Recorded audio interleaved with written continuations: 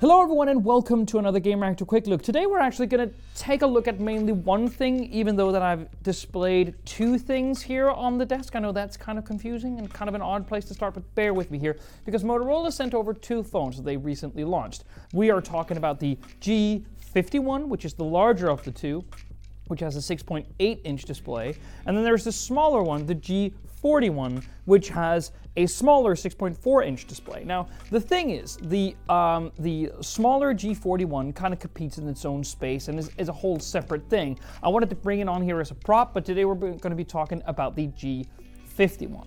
Now, the G51 is big, it's bulky, and it's surprisingly cheap.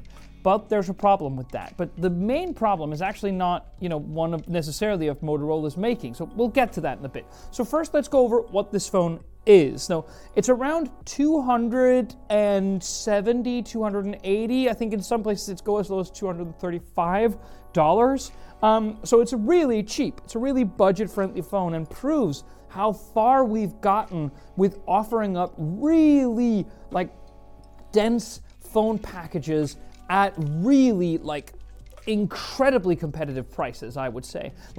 If we regularly, including me, say that there's a lot of competition in the mid-range, in the lower mid-range, even to budget-friendly, it's incredible what is currently happening right now. So there is nothing when you twirl this good-looking phone around in your hand, which immediately sort of gives away that this is a really cheap phone. Sure, it's got a plastic back, but it's mainly fingerprint-proof, and it does have this pretty beautiful hue to it. You see the 3-camera system right there. I mean, it looks like a big, bulky, and expensive phone, but it really isn't. As I say, we saw it in places as low as $235, which is just incredible. So it is not as weighty as you would think. It's around 208 grams. It's not 9.1 millimeters thick, meaning that it is thicker than some other Motorola phones, but still considered a thin phone. It has official IP52 certification against water and dust ingress. It has micro SDXC expansion. It has a headphone jack.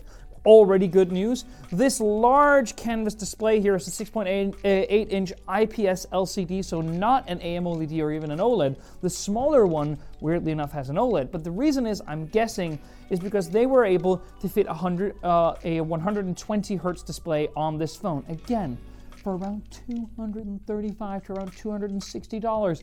A 120 hertz display. So if that matters to you, you can now get that in really, really competitively priced phones. Inside, we have the Snapdragon 480 Plus chipset, which allows for 5G.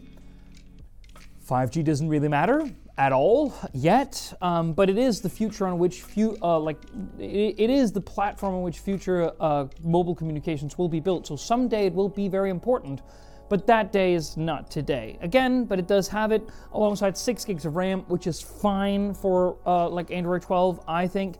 The one thing that did bother me, microSD does somehow remedy that, but with that starting price, which I mentioned, which is very low, it comes with 64 gigs of storage. And let's say that you are coming in from an Android backup, or you're downloading your photos off of Google Photos.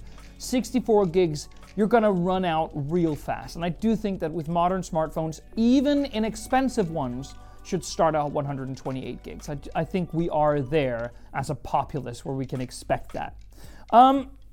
There are all the big benefits of your regular old Motorola phone, though. So we got Moto Display. That is, for instance, shake or twirl for different shortcuts for the phone. And there is also a great way for you to interact with notifications when the phone is locked. I love that.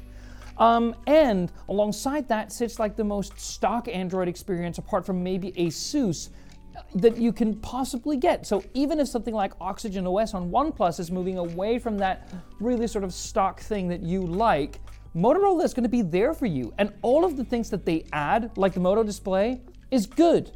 Genuinely, it's one of the better set up software infrastructures on mobile phones these days is what Motorola does. So again, I would implore you to go take a look at that. Now, there are some small hiccups. The battery is big, but the screen is also big, running at 120 hertz, so it does not have the stamina that I'd expect.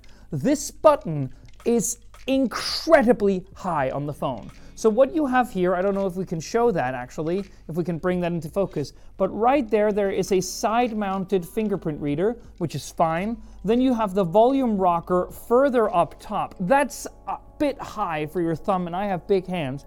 But then on top of the volume rocker, you have a dedicated Google Assistant button. Is it nice to have a physical Google Assistant button that you can also software program to do anything you want? Yeah, it's great, but it's also in the most unergonomically placed possible. Now, I tried using it. This is how I would be holding my phone on the regular. So it's a bit high of a stretch to activate the side-mounted fingerprint reader, but imagine, I can't reach way up here. So I would effectively need to do it with my other hand, which is just an incredible thing for me to sit here and say. Imagine that this got through R&D. I have no idea how. But the main problem is not that it lacks wireless charging, or charges pretty slowly, or has perhaps too big of a display to warrant a 1080p resolution. It's pricing. And that's actually pretty insane. Think about it. I'm complaining about pricing, and you get this 120 hertz 5G phone for around $250. No. What I'm talking about here is actually not about this being overpriced. It's about being, let's say, unreasonably priced next to another Motorola phone. And I've said this before in my Edge 20 Pro review. The regular Edge 20 is such an amazing phone. It has a 144 hertz display. It has better cameras than this. It actually has like a proper telephoto. This has a 50 megapixel wide, an 8 megapixel ultra wide, and like a 2 megapixel macro, something like that, like a sticker camera. You don't really need to use that. But the point of the matter is that the Edge 20 has competitive cameras even in the mid-range. It has a better 144 hertz display, which is also an AMOLED display, by the way. It has better endurance. It has a newer 7 series Snapdragon SoC. It has much more storage, and it has more RAM. And we saw that phone locally here in Denmark when we were researching this piece for just, I'm talking $20 more. So it's not that Motorola has built a bad phone with the G51 or the G41 for that matter. It's just that the Edge 20 is so good and is already cut down in price so significantly that I would urge anyone who wants Android and can forego wireless charging to go buy that now. It is one of the most fascinating phones that I think money can buy, and go buy that. Probably don't buy this unless you really want to save those bucks. But the regular Edge 20, if you can find a good deal in your place of residence, I'm sending this thought out to you. Thank you so much for watching. See you on the next one.